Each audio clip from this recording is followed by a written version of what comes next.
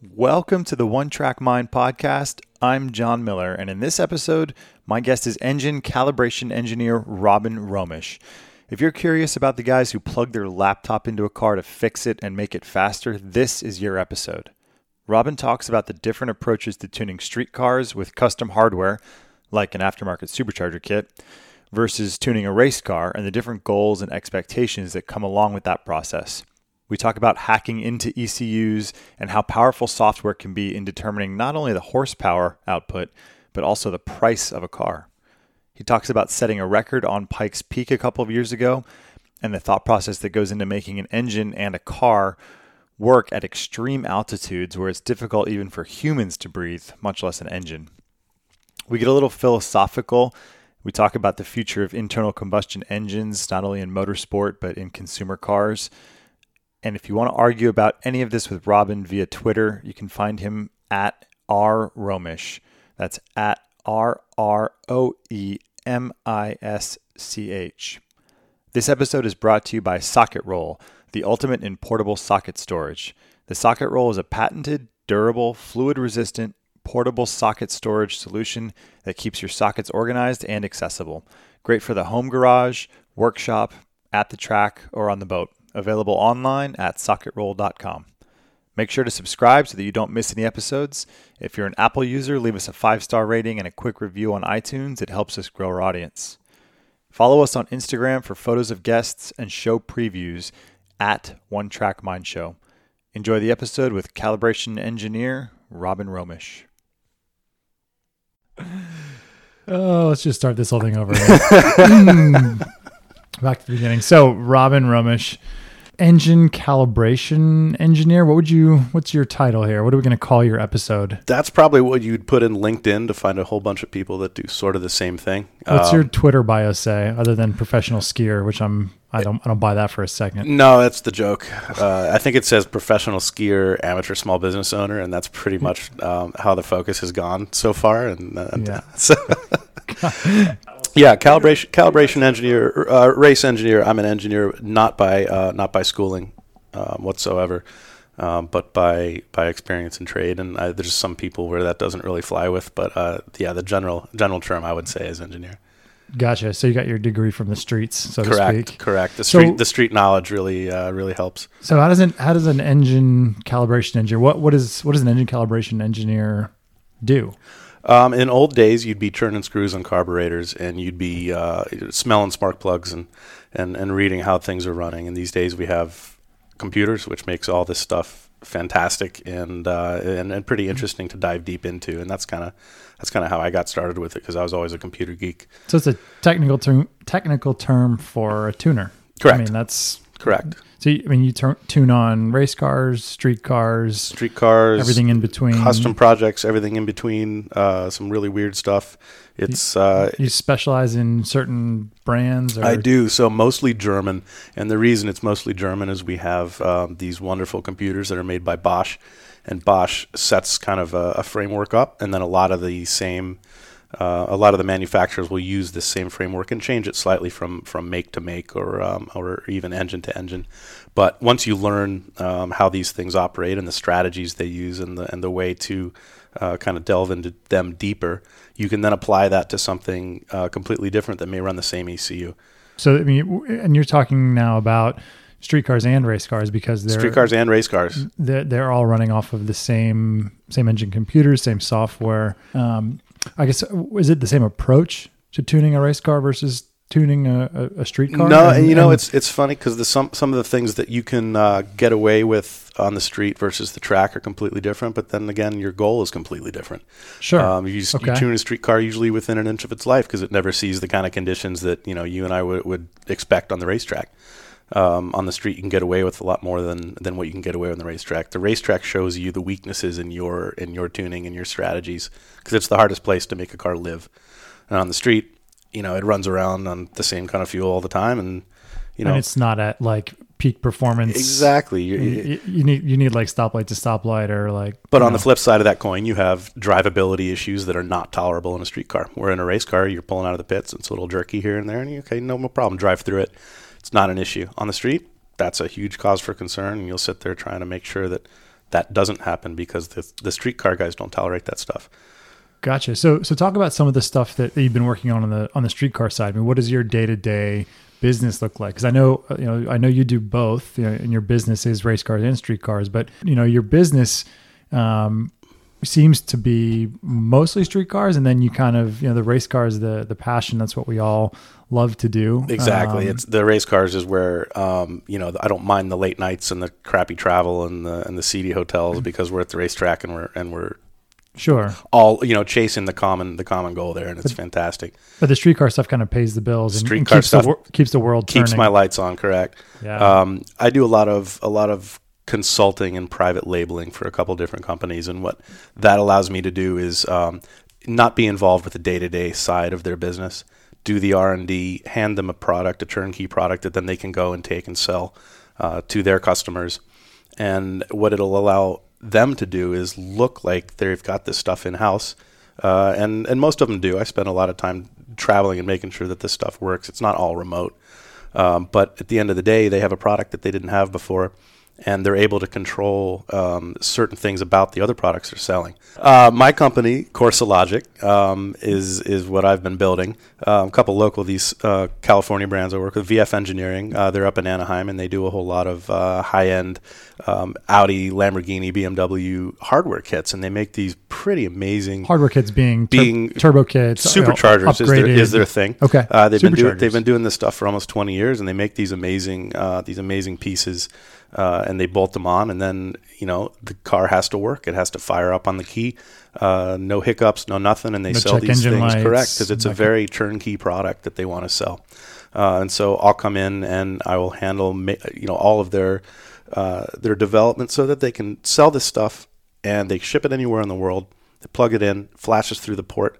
And off the customer goes, and there's really not a whole lot of babysitting with these. Most of these big horsepower R8s and Hurricanes and whatnot, they're usually all turbo, but they're usually either custom tuned each individual one, or it's a built motor or some big dollar build. And what they do something, and they do it really well, is you open the box, you bolt it on, and that's it. It's reliable. It just works. It just works. Right. Gotcha. Right. And so and that's your job, is to make sure that when they turn the key every time, there's no check engine light. And it passes California smog emissions. It runs on 91 pump fuel. You can take it to thermal and beat on it all day in the heat in the desert. You can drive it up to Washington in the snow. It's fantastic. And these cars have come a long way. We've got a lot of guys that do some really, really dumb stuff with these kits, and it's amazing to me sometimes that it doesn't break, but I guess that means somebody's doing their job. On the flip side, the racing stuff that you do, talk about that a little bit and the difference between the two and your... The challenges are different. Like I was saying, it's a very, you have a group of people, everybody has their job. Some people have more than one, and they're all looking at that same checkered flag. And nobody's mad at you if something goes wrong, as long as you don't let it happen again, and as long as you make some forward progress. And working towards that is why I love working in racing. And it's not always as lucrative as the street cars, but it's where I'd rather spend my time, because it's right. Well, and so some focus, of the and some of the I guess freedoms, or some of the ability that maybe somebody like you has had in the past to really make a difference in a race program, GT4 cars and TCR cars, and the world of factory built, homologated, kind of the don't. Oh, you're going there already, right? We're diving right into this. Well, absolutely. The don't touch it mentality. We're delivering it as is. So it doesn't leave a whole lot of room for, the kind of tuning that you've done in the past on like a home built, the way that race cars used to be. You needed to build it, you needed to tune it. And when, like you talked about, when stuff breaks because you're pushing past the edge of what the tolerances might be, you learn from it, you rebuild, you tune it again and make it better. And that whole process, at least at the pro level of these homologated factory built race cars, that is it fair to say that has taken it's kind of tied one hand behind your back? It has. It's forced me to change my business model a little bit, and kind of look at things from how do I stay relevant in this sport when the cars show up and you roll them off the trailer, and the motor's already been tested and tuned by some guy in Germany. It's already done. That's why you buy the turnkey race car, and so you have these guys that don't want to mess with that stuff, and the budgets of the teams that do have to mess with that stuff and have gone through these programs and started from scratch with a car that was not a race car. That's the challenge, and that's kind of, it's not gone now, but I definitely see less and less of it. And the more that we have these classes like GT4 and TCR, where the cars are delivered and you basically figure out where your setup window is on them and kind of go from there. And you're not chasing problems, you're not chasing gremlins, you're not figuring out why you took a door module out of the car and now it won't start. All the electronics kind of gremlins that you would work through in a new program and a new motor or power plant aren't there. And so you end up, you have your focus now on engineering the car, making sure it runs well, and driving the truck to the racetrack. Is there still space for someone like you to operate and to have a business or have an impact with your skill set in the world of pro racing today? Because obviously, the pro racing side, that's one story. There's still a lot of home built race cars being raced all over the world, and there are non-homologated, spec classes that still do allow for tuners and encourage, like time attack and exactly club level stuff. Level stuff where it's still absolutely necessary, and it can be the difference between a good motor in your car and a package that doesn't work. Sure. So is that where you found yourself kind of migrating, or is there doing still more of that? Doing more of that. I've just kind of gotten involved with the TCR program. We're doing some work with the Audis and Volkswagens. And I'm, a lot of these guys that are running these cars come from different platforms, come from other cars, other series. And these TCR cars are just awesome, by the way. They're the coolest little purpose-built race car. And working from, I worked on the Compass 360 program when we were building these ST cars from street cars. Prior to TCR existing. This is the Audi S3s that they built in their garage. We have the RS3 LMS now, which is the TCR car. And prior to that, we tried to make kind of a TCR car out of a street car. So that's actually, I'm glad you brought that up. Talk about kind of that. I mean, that's one of the last pro level, pre-TCR, build it at home, develop it, work out the kinks. And I wasn't involved in that program, but I know the Compass guys really well. And I know you and I talked a little bit through that process of what that was like.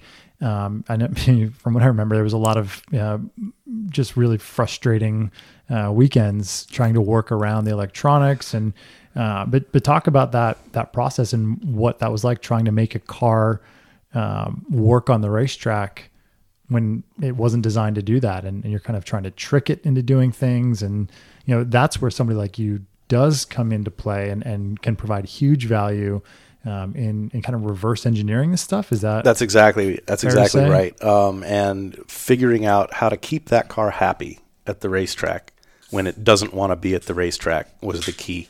With that. And you're not gonna see as much of that anymore, because the budget that was put into that car to get where it was massive, and the effort from a lot of really smart people. Marcos De Leon, we had Carl Thompson, who, God bless his heart, was not giving up on us, and we couldn't get this thing going. And these teams are not dumb, man. I mean, Compass has quite a few championships sitting on the wall. And we really struggled with that for a while to get it rolling. Was that a case of maybe underestimating the challenge? Underestimating the challenge, and that car, especially that car, has some idiosyncrasies that make it kind of an odd race car. On paper, it looked like the one to have. We were 4-wheel drive, turbocharged 2-liter. Oh man, that thing's going to be awesome. And then we've realized that it's basically a front-wheel drive car with a diff in the back that does stuff now and then. And trying to figure out how to set it up, whether it's a 4-wheel drive car or do you set it up like a front-wheel drive car. It's a street car gearbox. It's a street car engine. It's got street car ABS. And there's a lot of stuff. All those computers have to be talking to each other and happy with each other and happy with what they're saying to each other. And when one of those pieces isn't there, you have no ABS or you have traction control intervening. And all these issues were happening in bad times and bad spots. And it wasn't a car that wanted to be raced, and it was also a car that was not really supposed to be raced. And so when you go back to the manufacturer or you go back to, someone helping you through the program, and you go, hey, what about this? And they go, sorry, I can't really help you with this. Tough shit. Yeah. You chose to. Correct. Yeah. And that's where the reverse engineering comes into play with this stuff. And man, it's watching these newer cars just hit the ground running, and there's really no effort to work through that. Like I said, it frees up your resources to go run the car properly and engineer the setup and the things you need to do to make the car run up front. And you're not worried about the motor. Yeah. These kind of things I think we're still going to see. I mean, there's tons of these cars running around. All these old GS cars, that were like purpose built, that have some crazy motor and an awesome standalone Motec ECU on it or a Bosch ECU. So much effort went into making those things. And they're not relevant anymore, but they're still around. Are you going to see still great race cars? Still great race cars, and it's not that you can't do it. It's just that the barrier of entry is so much lower now with this stuff. You don't have to have 6 really smart guys working all night long on it. You just need a couple of good guys to show up and run the car. Time and energy on just track, running the car, which is where you want to be, and not dealing with issues, not dealing with problems. Yeah. I think it's the future of the sport, because you can't have somebody show up and expect to foot the budget for a $250,000 ST car anymore. It's just it doesn't work. Sure. And we saw the same thing in GS with the factory programs and these crazy cars, and it's just changing a bit. I think that kind of paints the picture for us of what we're dealing with, in today's race car realm. And you talked a little bit about the street car stuff, but I'm interested. How does somebody like you get started? How do you learn how to do what you do? Because I look at it as like kind of a black art. I mean, you're like the mad scientist. You plug in with your computer and boom, the car is now faster and more reliable and gets everything done. And like, where do you pick up this or develop this skill set of, plugging into a car and talking to it and making it do what you want, engine wise and all the rest? I mean, where does that start for you? For me, it started tinkering with stuff when I was little. Anything mechanical, I like to take apart and figure out how it worked. That went to small engines. I took the lawnmower apart and started figuring out why it does what it does. And then it went to my friend's go-kart. And I'm like, how do we make this faster? And you look back and you're like, geez, I was an idiot back then. But no, that's just how it is. And the more you keep at this stuff, the more grasp of the mechanical side. And I think that what a lot of people overlook from, every tuner with a laptop, walking around pit lane, it's easy to go, oh, he's the guy with the laptop. But that guy also needs to know the fundamentals of internal combustion engines. You had to blow up a lot of stuff. You got to blow up a lot of stuff. You got to figure out why your ignition timing is set at the way it is, not just that it is. You need to know why and how that's affecting other things in the motor and how that's affecting heat and tolerances. And when you have a really good mechanical background and understanding of the engine, the tuning becomes not so much of a black art as just trying to work towards making the motor happy. What does the motor want? It runs way better like this. Why does it run better like this? Moving through that thought process is really, really fun for me with this stuff. Back in the day when I got into this, I mean, your average ECU in a car was just not very sophisticated. We had these awesome things called Mega Squirt. And these were little build-it-yourself EFI systems that you could wire into pretty much anything. And it was a cheap standalone ECU. And I built a ton of these. I was soldering them in college and putting them on my friends' cars and messing with them. And they're fantastic. And that taught me a whole lot of the fundamentals. So your advice is blow up your friend's stuff. Blow up your friend's stuff always first before you ever try it on your own stuff. That's. And now you look at, your average ECU in just a street car, forget a race car or anything high performance. It's got a tri-core processor in it, like your laptop. It's got, enough RAM in it that you can just do amazing stuff with these things. They're so flexible. They're so powerful. But the manufacturers don't always want you, breaking into their ECUs and changing them. They have a vested interest in keeping guys like me out.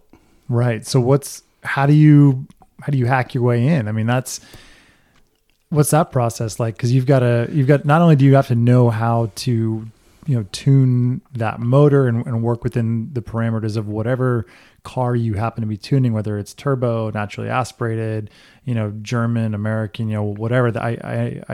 I guess I could understand that they all have their idiosyncrasies and their things that they like and they don't like. But before you even get to that point, especially on the street car side, when it's not a standalone, when it's not a product that's designed to be messed with, open source isn't the right word, but it's really funny you said the open source word, because that right now is kind of becoming an issue. Open source software and security has changed how security issues are handled in IT, in banking, and any of this stuff. When your source is open, when your source code is out for everybody to see, you can find the weaknesses and the vulnerabilities and keep track of that kind of stuff. Automotive controllers and computers it's completely the opposite. These are documents and strategies and specifications that are, kept under lock and key by the manufacturers, by the car manufacturers and the EC manufacturers. These are the golden jewels of what they do, because as soon as that gets out, it can get messed with. But if it's already out there, the vulnerabilities, you secure it in a different way, and then we're kind of seeing this. We're kind of seeing this now with these latest Tesla things. These Tesla accidents, right? And the people are going, well, why can't, should this be proprietary? Or should we be all working on this stuff as an open, we should improve it, right? You're talking about the self-driving, correct, the autopilot accidents and should we all be working together on safety features that we all talk about as an industry, as a culture of, this is changing, man. Right. And I think that's a pretty fair question and conversation to be having. I mean, what's your take on that kind of thing? I mean, obviously I think I know what you're going to say, but where do you, that's also, I guess I think a little bit different than we want to protect our engine source code so that, if we're Audi, that BMW doesn't see how we're tuning our engines, right. or there's part of it too, is we don't want everybody, Joe Schmo and his mom to be able to plug in and change everything. Right. Audi's a perfect example of that, right? You go out and you buy a new R8. You'd go on down here to Pacific Audi, and you walk in there and you buy the base model, right? The base model R8 makes 540 horsepower. You can also go in there and buy an R8 Plus, and that makes 610 horsepower. The engine is absolutely identical between the two cars, and they're selling you the software to unlock the power that's already in there. That's exactly why they want to make sure that people like me stay out, because that's a $25,000 package at the dealership. I'll give it to you for $19.99. Copy that. And it's so that they're just protecting their bottom line. Their IP, their bottom line. Yeah. And also there's a lot of regulatory stuff that goes in there as well. Would you say that the average consumer understands that that's the only difference? Or does... I bet you the average buyer of that car doesn't want people to know that's the only difference. Because these guys spend that extra $25,000 and they're, hey, I got the Plus, and it's only software. That's the only difference. Right. You used to throw some cams in there and exhaust and change this and that, and then now it's just software. And they're able to limit that motor to, a certain power output and market that in certain markets, and to certain people. And that gives them a lot of longevity in that car. That V10 and that R8 has been around for a long time, and they've slowly uncorked more and more and more of it and made that available to their dealership. So you're saying they know what they're doing? Just a little bit. They're pretty good over there.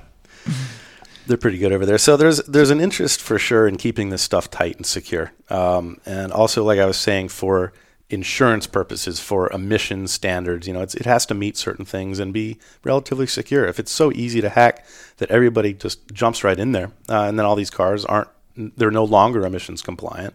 There's...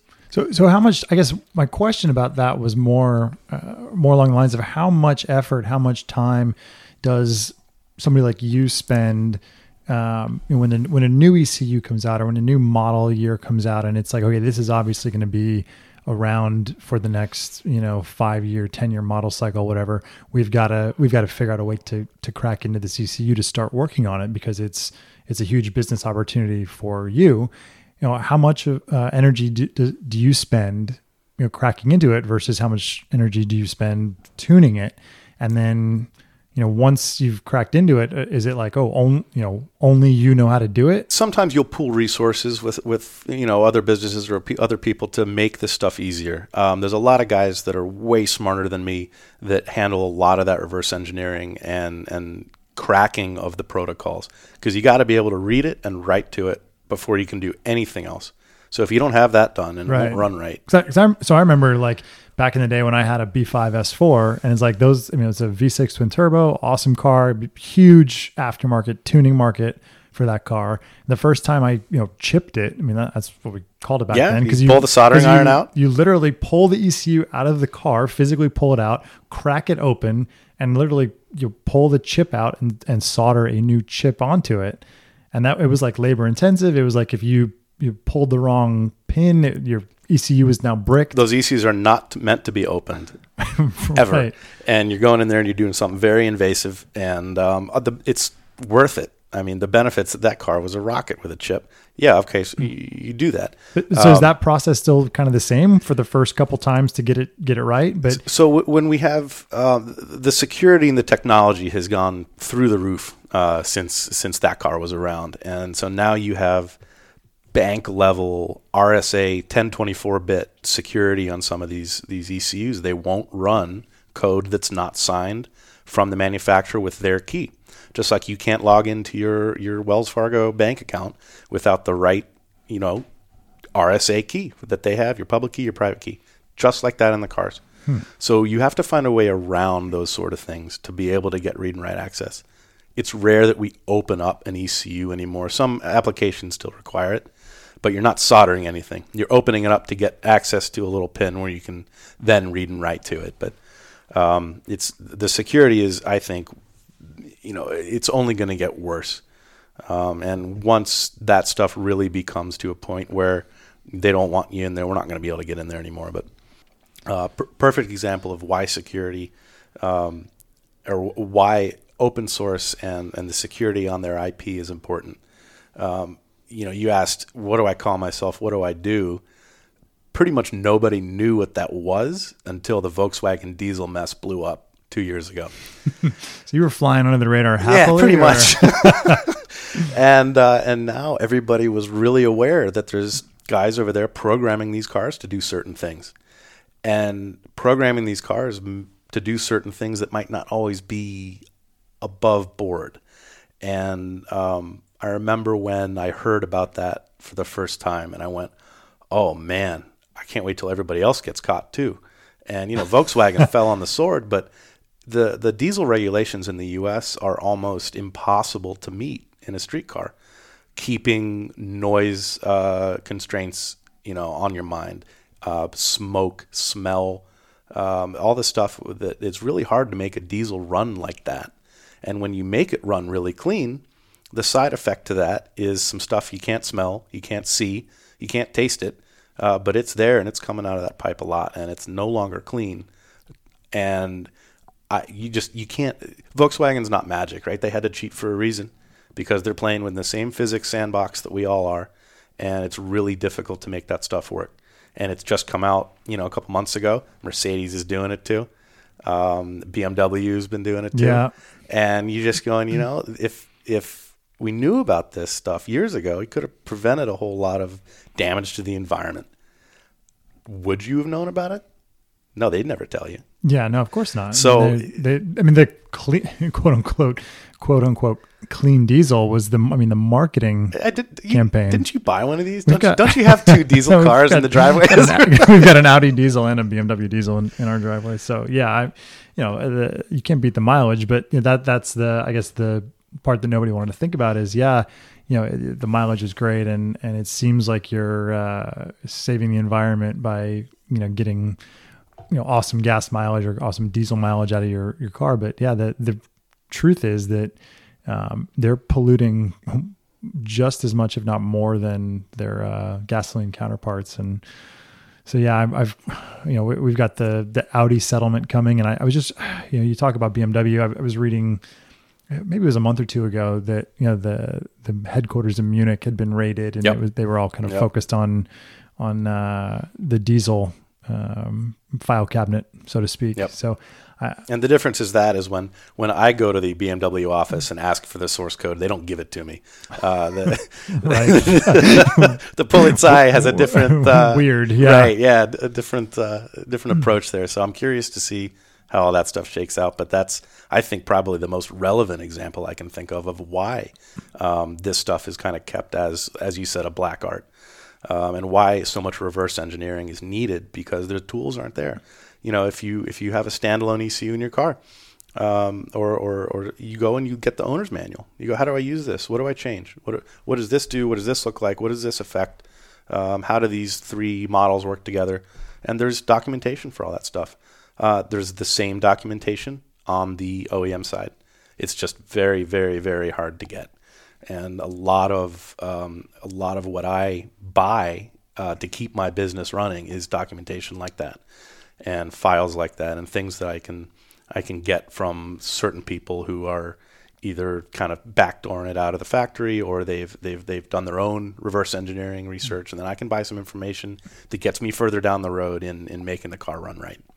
So what is the day-to-day of an engine calibration engineer? Because you don't live where you work. I don't, and that's the beautiful thing about this business, is I can do a lot of it remotely. And the race schedule is kind of easier than my normal travel schedule. I spend a lot of time out here. I've been in Orange County doing a whole lot of work here with VF with engineering. VF. Yes, correct. Yep.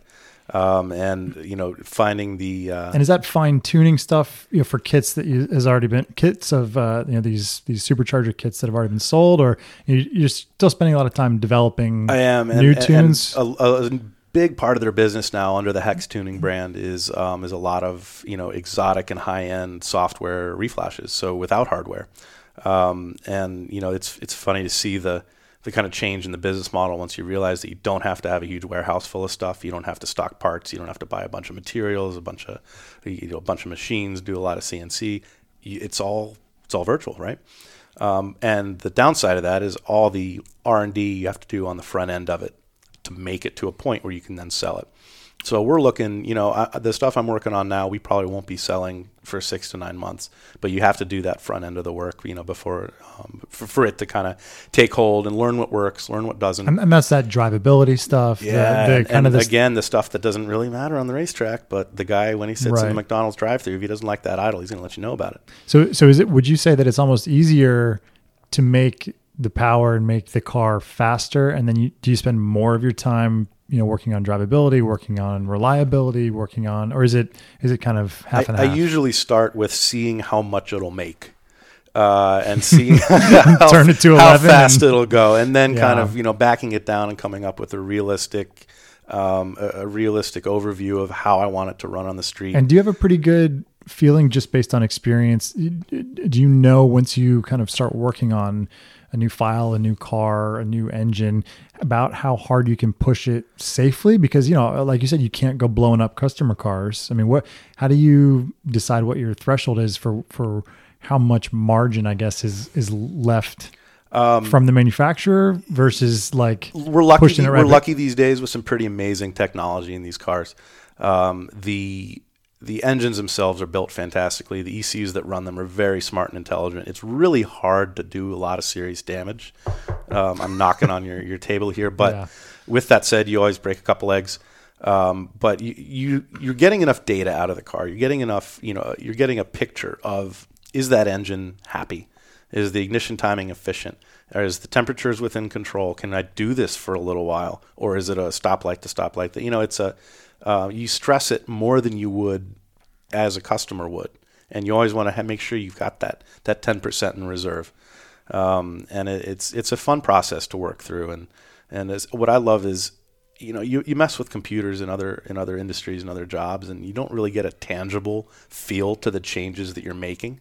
You're writing an app, right, or something for your iPhone, and it's okay. I need to fix this problem or do this. But when you're sitting there in the pit lane and you're going, wow, that felt really good on that last lap. Something's working here. You get a real immediate, direct kind of seat of the pants. Yeah, okay, this is cool. And that's one of my favorite things about this business, because when you get to play with something that is very heavy and makes an obnoxious amount of torque, and you get to run around with it and make it better, that's really satisfying. And I'm sure if you're a web developer and you make a nice website, you probably have a nice feeling too, but I guarantee you it's not as exciting. And that's what I really enjoy about this stuff. Yeah, copy that. I was lucky enough to do a whole lot of test driving and validation.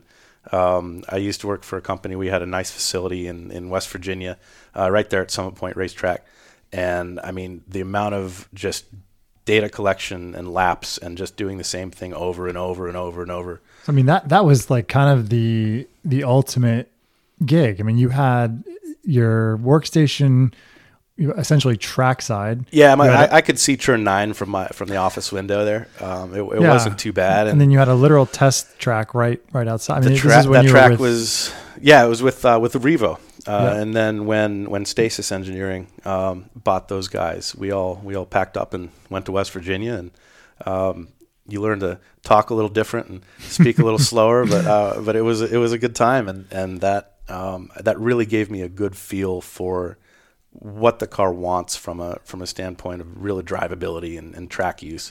And up to that point, I hadn't really had those resources. You'd go out and you'd spend some time on the street, and you didn't really have enough room to run it, and you didn't get enough laps on the car, and you risk getting tickets. Exactly, and being able to pull over and just relax for a minute, and then go back out there and rip off another 150 mile an hour pass. It's really nice when you don't have to worry about your rearview mirror. Yeah. And you're logging temperatures, you're logging all this data that is exhaust gas temperatures, boost pressures, lambda readings, intake air temps, coolant temps, oil temps, gearbox temps.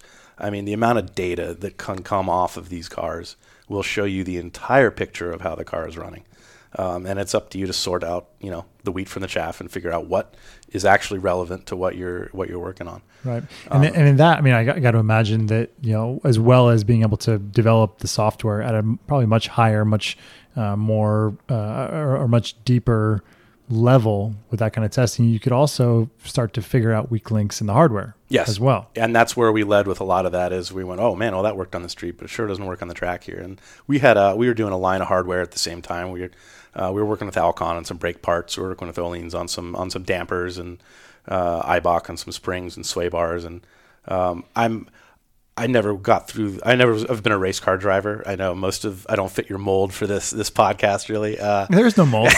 There's no mold. I dabble here and there, and I consider myself a kind of all right driver, but I'm certainly not a racer. But what it gave me was a real sense of how to drive for development instead of just driving, and being able to go out and set a very consistent data lap to look at is a skill that I developed that I'm really proud of, because it's way different than ripping around as fast as you can possibly go, which is how I thought you used to drive before. That's how I drive. Whenever I went to the track, I'm like, oh my God, let me just burn it down. And it took a while to really get that under control and learn how to do this. There's a purpose. There's a purpose. There's a process. Correct. And we developed some pretty cool stuff back then. What happened with that whole deal? Oh man, it was so you, just to rewind, you worked for Revo Technic. So they're a UK based company. They're right there in Daventry in the Midlands. It's Motorsport Valley is really what they call it, from Milton Keynes running down through there right by Silverstone. You've got ProDrive there. You've got all the Formula One teams. You've got Force India. Exactly. It's a fantastic place. Swindon Race Engines was right up the street from us, and a couple Formula 3 teams, Formula 2 teams. And I mean, it's serious stuff. You'd go out and you go to the fish and chips shop, and everybody's wearing team gear. It was a wild place to work because of How'd you get hooked up with them?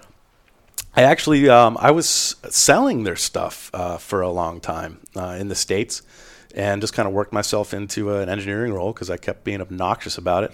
And there's a lesson there, kids. There is, and the hard work paid off, and finally it was like, all right, we'll let you do a little bit of this, and then I was there on and off for almost 10 years, and we got acquired by a company called Stasis, who, if you're listening to this and you've ever had an Audi, I'm sure it rings a bell.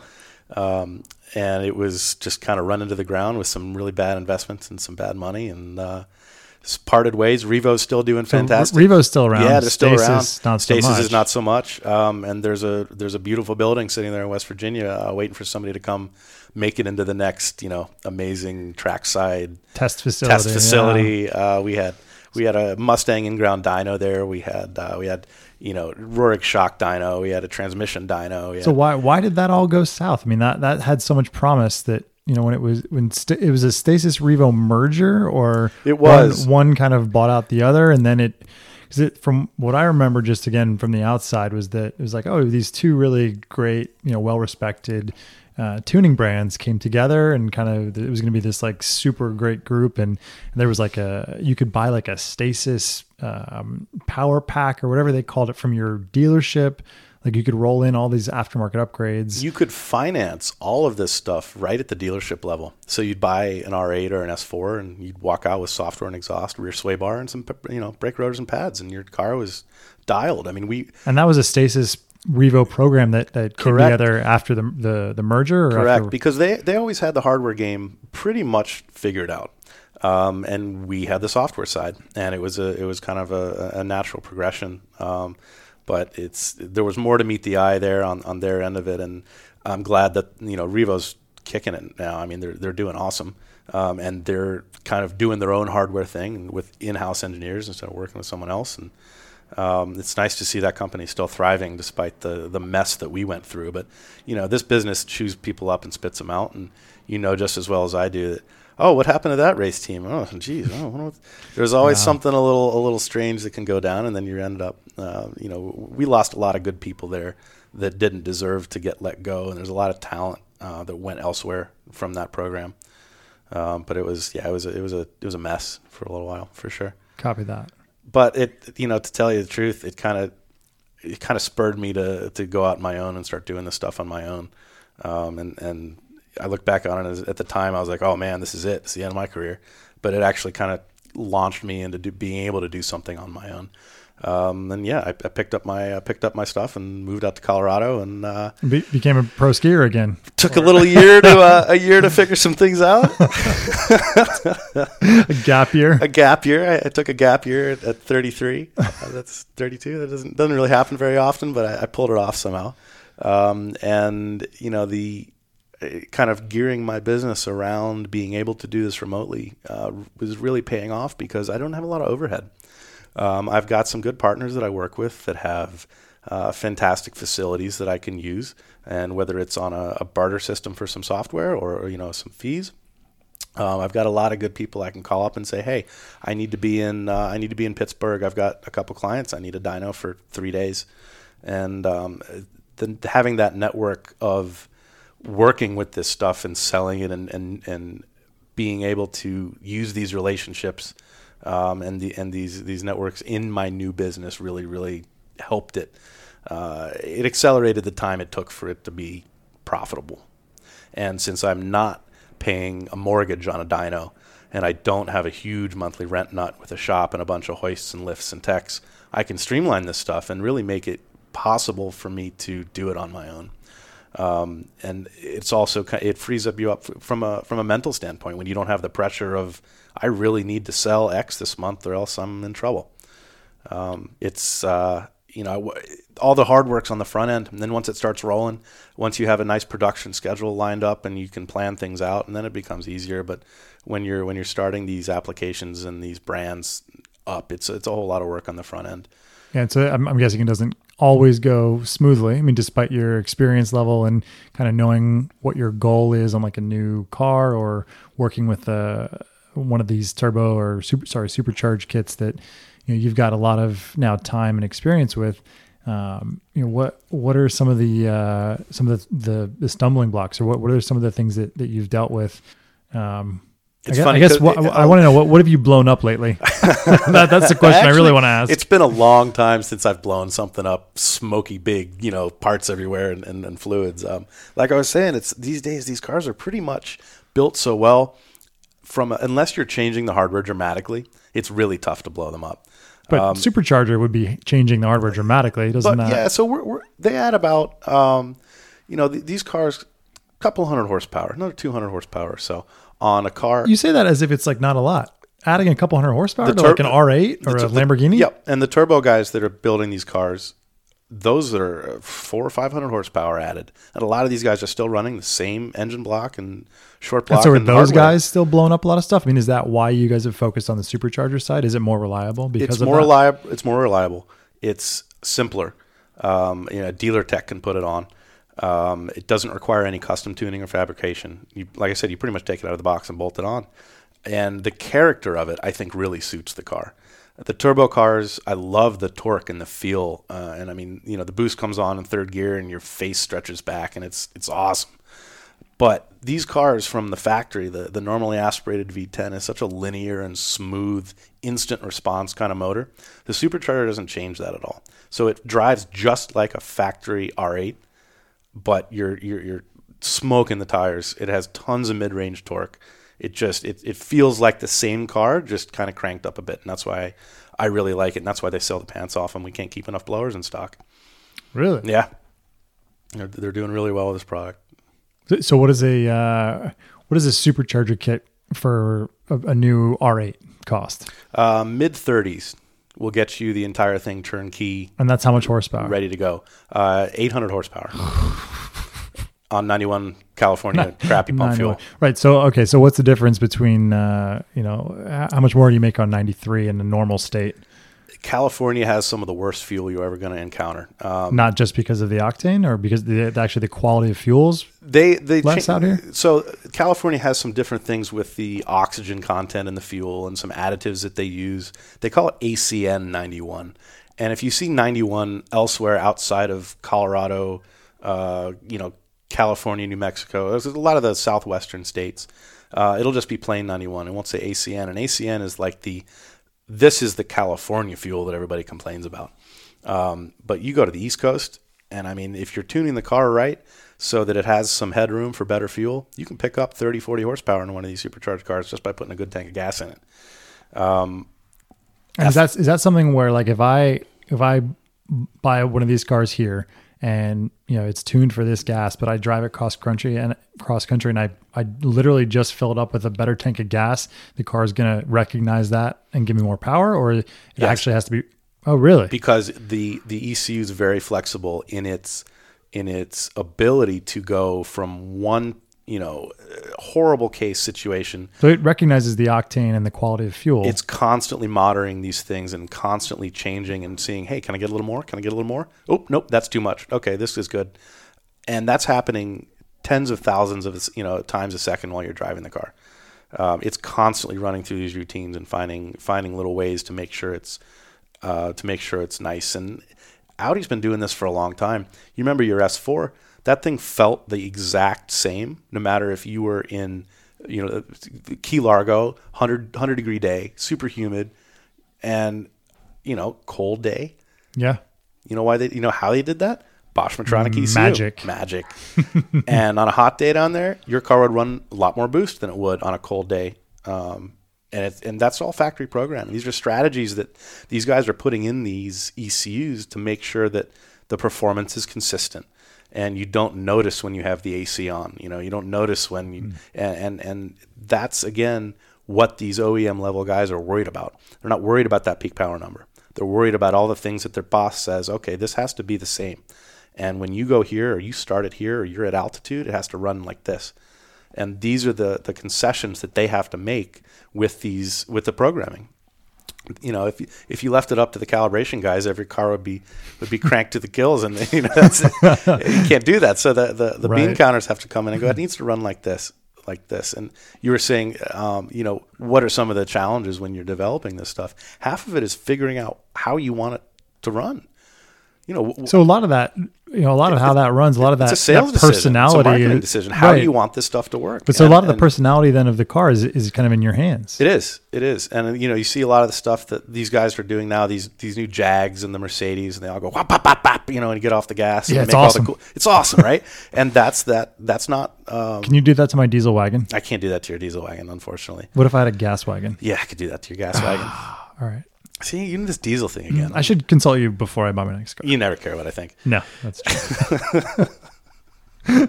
And all these decisions to make a car sound like that, they didn't come from the calibration guy. They came from a guy that says, we need a little more noise to sound like it's cool. And then the sales department goes, okay, how are we going to do this? And then eventually somewhere down the road. And then the calibration guy goes, what? Yeah, what? he's like, you want to do what? You want me to spend this much time making some stupid sound?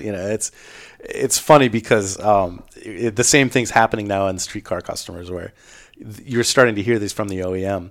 And I mean, geez, all my BMW guys now are all over it. They want that burble. They want that sound. And they honestly could care less if it's any faster. But hey, whatever sells, you got to give the people what they want. Yeah. So you just talked about a moment ago about kind of the differences at altitude and the different scenarios of fuel and East Coast, West Coast, the kinds of considerations that you take into account when you're doing this kind of work. One of the projects that you worked on was a Pikes Peak car. Yes. Was that last year? That was oh my God, that was 2 years ago. 2 years ago? Yeah. So talk about the Pikes Peak Audi. So this was this kind of came together completely last minute, as these programs usually do. Because let's introduce this right away. You're a Pikes Peak record holder tuner. Pikes Peak record holder tuner. Record holding front wheel drive record holder. I'm going to put in a clap track right here. Right, nobody cares about that. So good old Rob Holland, a mutual friend of us both. Yep. Hi, Rob. Hi, Rob. He's not listening. No, nobody's listening. He's got this crazy VLN TTRS, and you actually know more about this car than I do from where it races standpoint. It was built specifically for the race series at the Nürburgring, right? The VLN series. Yeah, so I know a little bit about it. I mean, actually, I think Carl Thompson of Compass 360 owns that car. don't remind him. I think it's actually like sitting an hour south of here in Carl's Southern California shop. But really, really cool car. It was kind of predated the R8 GT3 car. And it was this pet project from this guy. I'll have to have Carl on here and he'll explain the real backstory behind this thing. But it was a VLN Nürburgring special, and the thing just ripped. It was super, super fast, and it was at some tracks in some conditions faster than the GT3 car. And once they built the GT3 car, I was like, well, we can't really have a cheaper different car be faster than our marquee. And then they had to get some calibration guy to turn it down. Right. So, so this car, this TTRS, Audi stopped kind of officially supporting it, but it's still a great race car. And another one of my guests, David Telenius, actually drove that car a couple times at the Nürburgring and just raved about it. Front wheel drive, but huge downforce, great power, great chassis. And that car found its way over to the U.S. and Rob took it up Pikes Peak. And let's just back up for a second. So yeah, please do. So you have a car that's designed to go very fast on a nice, a beautiful racetrack that your corner speeds are pretty high at. Right. Very high, actually. Right. And you're now asking that same car to go from a standing start and rip up to the top of the highest paved road in North America, where you are 25, 30 miles an hour through some of these corners. No, some of these little hairpins, It's just unbelievable. It just doesn't want to do it. And super bumpy at the top. I've driven up Pikes Peak in my street car a couple of years ago, and granted, it's all paved now, and we're all wussies, and because the people who race up now are wusses because it's not a dirt road like it used to be, but it is what it is, and it's not an easy place to drive. Or even walk around at the top. It's like 14,200, 300. I don't remember exactly what it is. When we got to the top, though, it's like you get out and there's like a little cafe and you can like walk around, but it's like it's hard to breathe up there. It's impossible to breathe up there. And I was living in Breckenridge at the time. So it was hard for us to breathe. I'm coming from 10,000 feet. I'm sleeping at 10,000 feet. And I'm still getting a little woozy up there. And so what does that do to a car? Well, that's the thing. The car is not meant for this stuff. When you are running at little turbocharged motor at the top of that mountain, you're at the complete opposite end of the compressor map for that turbo than you want to be. It's not happy. It doesn't like it. You're struggling to make the same kind of power you were making even 2,000-3,000 feet below. And a lot of that was just basically seeing there's a lot of safeguards in these ECUs to keep components intact, called component protection. So you model the turbine speed, you put that in a map, and then you say, here's what is acceptable, or here's what we think is going to be all right. And then the ECU will do its best at the expense of a lot of things, including limp mode, including closing the throttle, reducing the boost, to keep that turbocharger safe.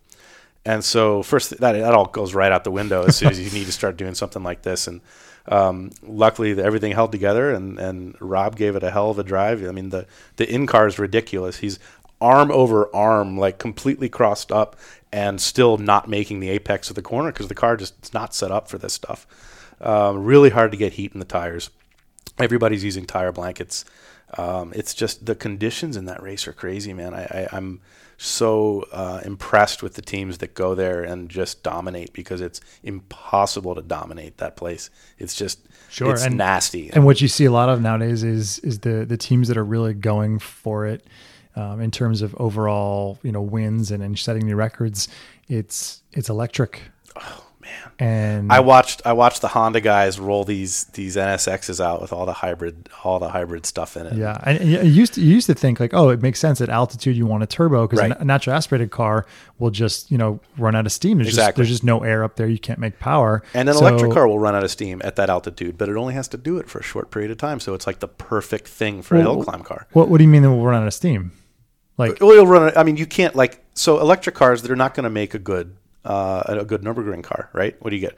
2 laps, and then right, okay. So yeah. The hill climb, you have a very small window of where this thing has to work, right, and how it accelerates, and you can sit there. But it doesn't lose performance the higher up you get, the way a natural aspirated car does, or even the way a turbo car does to a certain degree. It does not due to the altitude. I'm sure that as the motors get hot and the batteries get hot, it starts. Sure. It has its own loses performance for other correct. reasons. It has its own kind of set of problems that it might encounter at that event, but it's certainly not being able to breathe, because it doesn't have to breathe. And I think that's the future of that race, and especially looking from a manufacturer perspective, all these. This is something else I wanted to get into, because it makes me. Yeah, it's a good transition. It makes me super sad to see Mercedes pulling out of DTM, and all these companies putting all of their eggs in the Formula E basket, and the. Well, so where does somebody like you stand on that? I mean, is there room within the electric car drivetrain or those ECUs? There are probably more software guys working on that kind of stuff than you would see in your average World Challenge or IMSA paddock. I mean, there's so much technology going at the into OEM level. At the OEM level, yeah, for sure. But I mean, I'm talking about, is there an aftermarket? Is there going to be a Tesla, aftermarket out? I want my P90 or P100D with Insanity mode to be faster than my neighbor's P100D with Insanity mode. I'm going to come to Robin Romish and Course Logic Tuning to tune my Tesla. Is that the future of engine calibration? Or since cars have been a 3-speed transmission and a big block V8 that makes 190 horsepower, everybody's always tried to mess with this stuff, because you always want a little bit more. You always want to be better than your neighbor or your friend or whatever. Can you? Those Teslas have LTE data on them. They've got a SIM card in them. They talk back to home base all the time. You get over-the-air software updates in your garage while you're sleeping. Mm-hmm. I don't know. I don't have an answer for you, but I'm just a little bit sad to see this internal combustion stuff start to, at least in racing, you start to see it go, well, maybe this is not going to be as long as I thought this stuff would hang on. I mean, I always thought it wouldn't be in my lifetime, you know? And we've got cars. Cars run on gas. Cars make noise. And now we're really getting there. The battery technology is going crazy. You've now got Formula E, where next year they're not going to have two cars anymore. You don't have to get out of your damn race car and do another race car, which I think is the most asinine thing in the world. To me, it's not a good show, but at the same time, I see the level of engineering and involvement going on and the amount of work that they're doing with these cars. I'm actually more okay with the Formula E stuff. It's like you can't quite fight the technology, right? And the OEMs have decided to invest in it, and they're putting money in it. So whether you and I like it or not, it's going to be around, and it's going to continue to get better. It's back to the same OEM road car relevance bullshit that the sorry, can I swear on this? Go nuts. Road car relevance bullshit that the FIA has been harping on for years and years and years. Okay, so Mercedes, they have a hybrid in Formula One. Do you care if your Mercedes street car has anything to do with that hybrid? Well, I mean, do I care? No. Is it really relevant? Though? But you're developing technologies. But the Mercedes board, who approves the $500 million budget, and here we are cares. Back to, why did that race team disappear? Well, right. Right. So money makes the world go round. We all know that. I guess where the point I was getting at, it was like, look, the Formula E is here to stay. The manufacturers are dumping money into it. It's the only race series in the world where every single driver is paid to be there. So I look at it from a driver's perspective of, the money's there. The teams are putting lots of development in. It's not totally spec anymore. So you're seeing it's thriving. You're seeing huge development. Is the show as good as other race series? No, I don't think it is. I mean, I was at the Brooklyn, the New York race last year. I was actually working. I was with BMW. We were giving hot laps to VIPs, and the track itself was pretty fun to drive. I got to do some a bunch of laps throughout the weekend in a BMW i8. It was a multicolor i8, wasn't it? They're it was all blue. They're all multicolored. Didn't it have another color on there somewhere? No, you don't know what I'm talking about. I know what you're talking about, but I'm not going to give you the credit of admitting to it. But I guess my point is, so okay, look, that's all fine and dandy. The one thing that I wanted, there was a tent at that race there with another car in it that I wanted to burn to the fucking ground, was the Robo Race. Oh God, yeah, they did that's a whole nother. They did a demonstration run of this fully electric race car with no driver in it, and to me that is, I don't think there's any place for that. I'm not cool with that. Technology's fine, whatever, like cute, but like no. I have absolutely no interest in watching something that's not. It's a giant remote control. It's a remote control car. There's no skill here. There's no chance or luck. It's following a program. It's following its own software. Yeah, and the reality of that is actually that technology might have the most trickle down actual road car relevance, right? Of road car relevance of exactly. Self-driving cars, because that's the way things are going. If they ever figure out how to do it safely, and there's certainly a lot of hurdles. Legally and morally and ethically in that whole world of self-driving cars and technology, and that Robo Race thing, may actually be the most road relevant over the next 5 or 10 years. For sure. I don't know, but I just hate the concept of a driverless race car. That's a total oxymoron to me. I would love to work in Formula E. I would love to be involved with this kind of stuff because of like you said, the resources that's being invested in it. And you see, I mean, I sit on these little motorsport job boards, right? Race staff and all these other ones where they list all these open positions at various places, and I'm always scrolling through and looking for stuff. Dude, it's like half Formula E now. They want battery guys, they want motor guys, they want simulation guys, model guys, all this stuff that is still very relevant from an engineering standpoint. It's still a race car. You still got to make it go faster than the guy next to you in the pit stall. But you lose, in my opinion, some of the spectacle and some of what makes you show up to these races when the cars go by you and all you hear is the stupid Michelin street car tire working. Yeah. Well, and then they sound like, souped up golf carts. Yeah. All you hear is the gearbox. I mean, yeah. Yeah, It's not my thing. The show is lacking, and the fact that the cars are, as of next year, you're not going to have to switch cars halfway through the race because the batteries will last longer. The technology is advancing at a pretty rapid rate, and so I'm with Formula E. I try not to be such a hater because I think it is getting there, and whether we like it or not. I think Formula E is relying a lot on the technology to be the spectacle rather than the actual race itself and the drivers. And it's funny because it's like the absolute antithesis of NASCAR, right? And I'm a big defender of NASCAR because everybody that sees it on TV once or twice thinks they know what's going on there. Oh, they're turning left, they're driving around. And it's the complete opposite. That is spectacle. That is noise and smell and just an awesome, awesome show. There's still a ton of technology and engineering going on in that series, more so than you would imagine. And then I think Formula E is kind of the background. They're the flip side of that, where they're going, hey, look at all this cool technology stuff we're doing with all these amazing new materials and these computers, but then the show's not that really good.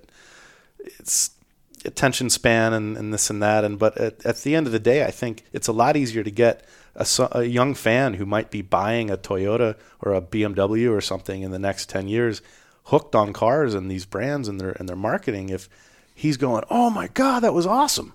And I don't really think you get that without that show. Yeah, I think one of the few places that still does that really well is Formula Drift. About really cool cars, really interesting, home built, home tuned. Everybody's got a different concept. Some cars are all motor, some cars are big nitrous, some cars are, forced induction. Yep. And there's nothing electric there yet. As an engine guy, and from the spectacle, oh my God, dude, from your point of view, that's got to be the coolest thing ever. I remember my first drift event I was at was Formula D in Road Atlanta, and when was this? Oh man, this was like 2013, or so, and I just remember watching these cars go by, and I have like mechanical sympathy. Like when something is just obviously so irritated and angry with what it's being subjected to, I kind of feel it a little bit.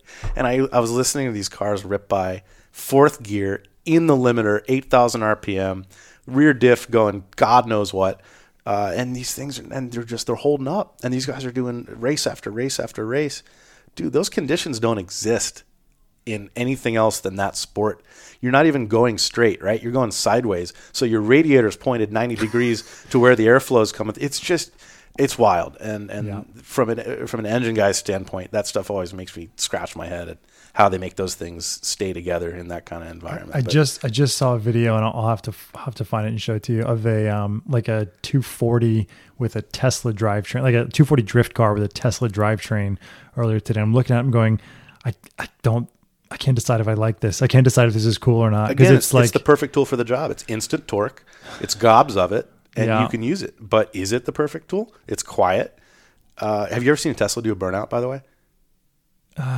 No, it's fantastic. Aren't they all wheel drive though? I guess you could do a burnout if you. There's some way. I've seen. There's some way to get it done. I'll put it that way. Okay. And it's the weirdest noise, the weirdest sound, because all you hear is tire. And it's like you never hear a burnout where all you hear is tire, and it's a really interesting kind of thing. But I can't imagine it would make for a good drift show. Huh? Interesting. Yeah. No. I mean that's kind of what I love about Formula Drift. Just as an outsider from the spectacle, I've been a fan. I know some of the drivers involved, and I think it's just awesome. That all of these drift cars, there's a different philosophy to each one. Each brand has its own approach to being competitive, making the power, and they're all, talking about making power, they're all like, pushing 1,000 horsepower. There's no real rule book or constraints on how you can do it. And that to me is one of the most beautiful parts of that series. Is that's one of the only places left at a top level professional series where it's like, run what you brung, go as nuts as you can go. It's all about the show. And my favorite part of it is it's judged like figure skating, where at the end of the day, it's not about who's the fastest or something really tangible. And the engineers That's your favorite part? You're not being sarcastic? No, I'm really not, because it opens the door to this like like you said, the show. And if you sit there and you go backwards into the dude you're racing against and everybody goes, yeah, you're probably going to win.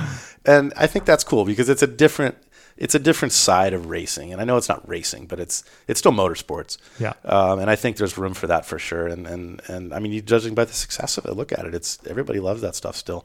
Yeah. I thought it was a fad. I thought it was going to be going away, and it's not. Yeah. Well, when you think about it, I mean, it's like, it's the most fun thing we do in cars is like sliding around and driving like dickheads. Driving oh wait, these guys just figured out how to do that and make money at it and like make it into a real sport. So kudos to them. I'm a fan, and I'm a fan of not only the sport and the what they've done with it, but just of the whole concept and the way that they run the series. So the antithesis to all this other formula spec, electric stuff crap we've been talking about. So where do you think the future of racing is going? I don't want to sacrifice the experience for the gain in technology, for this perceived, and I'm a pretty progressive minded guy. I mean, I think that we have to do what we can to, not totally destroy the planet. I mean, I'm right there with you. I love the outdoors. I love being able to go and ski on cold snow in the middle of the winter. And we do need to look at this stuff. And right, that impact matters. It does matter, but it matters a lot. What we do, the experience of driving and of motorsport. I mean, that's something that I discovered at a young age and went, how do I do this? And I love what I do, and I love being able to drive a car to its limits and slide it around and be competitive, and that it's, I can go out and drive these homologated GT4 cars or TCR cars or GT3, and we bang into each other, and it's full throttle, and it's using up the tire, using up the brake. Yep. And there's, I'm at the end of a good race, I'm exhausted, and it's like, that was awesome. Awesome. And that experience, when I first experienced driving at the limit. What was your first track day? When was the first time you got in something where it was you were actually trying to go fast? So first track day was my Audi S4, which was my dad's car before. Best track day car ever. Not at all. Not even close. But it was actually at Homestead Miami Speedway, because I grew up in the Keys, and convinced my dad I think I was 15 to go to a Chin Motorsports event, and I didn't know I didn't know an Apex from my and it changed my life. And It was like, this is the greatest thing ever. I was so slow. I didn't know what I was doing at all. Yep. But the experience of going from full throttle to full brake to as fast as I could through a turn to back to full throttle to as fast as I grew through, just this whole concept of, I wasn't like stoplight to stoplight racing my high school buddy in his Mustang in my dad's car. It was not that ever happened. Never, no, never. I think the statute of limitations is probably up on that stuff. I'm sure it is.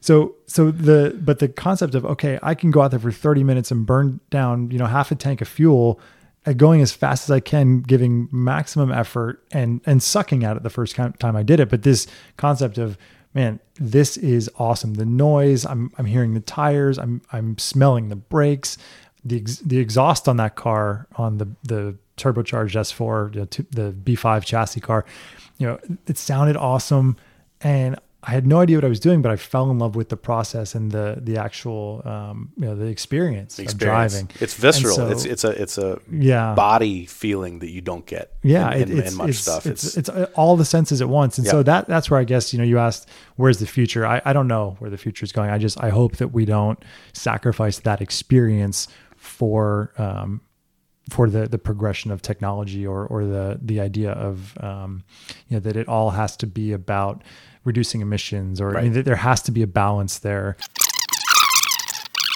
So how do people find you? I mean, you've got your... This industry is small enough. I mean, you know this. You meet the same people. You see the same people. I mean, hell, these World Challenge weekends that I just started coming to again after a couple year hiatus, I love it. You walk through the paddock and you see a lot of people you haven't seen in a while. It's mostly the same faces. And, word gets around, and you can find me at CourseLogic.com. There you go. See, I'm bad at this. An hour and a half to plug yourself. I'm bad at this. I do the Twitter thing more as entertainment than anything else, and I find a lot of there's some really interesting stuff on there from a discussion standpoint. I always end up retweeting the stupid shit. But if you really look deep down into Twitter, I Don't find do it that. I find that to be a huge waste of time. At R Romish, if you're so inclined there, and at R Romish. At R Romish. CorsaLogic.com. CorsaLogic.com.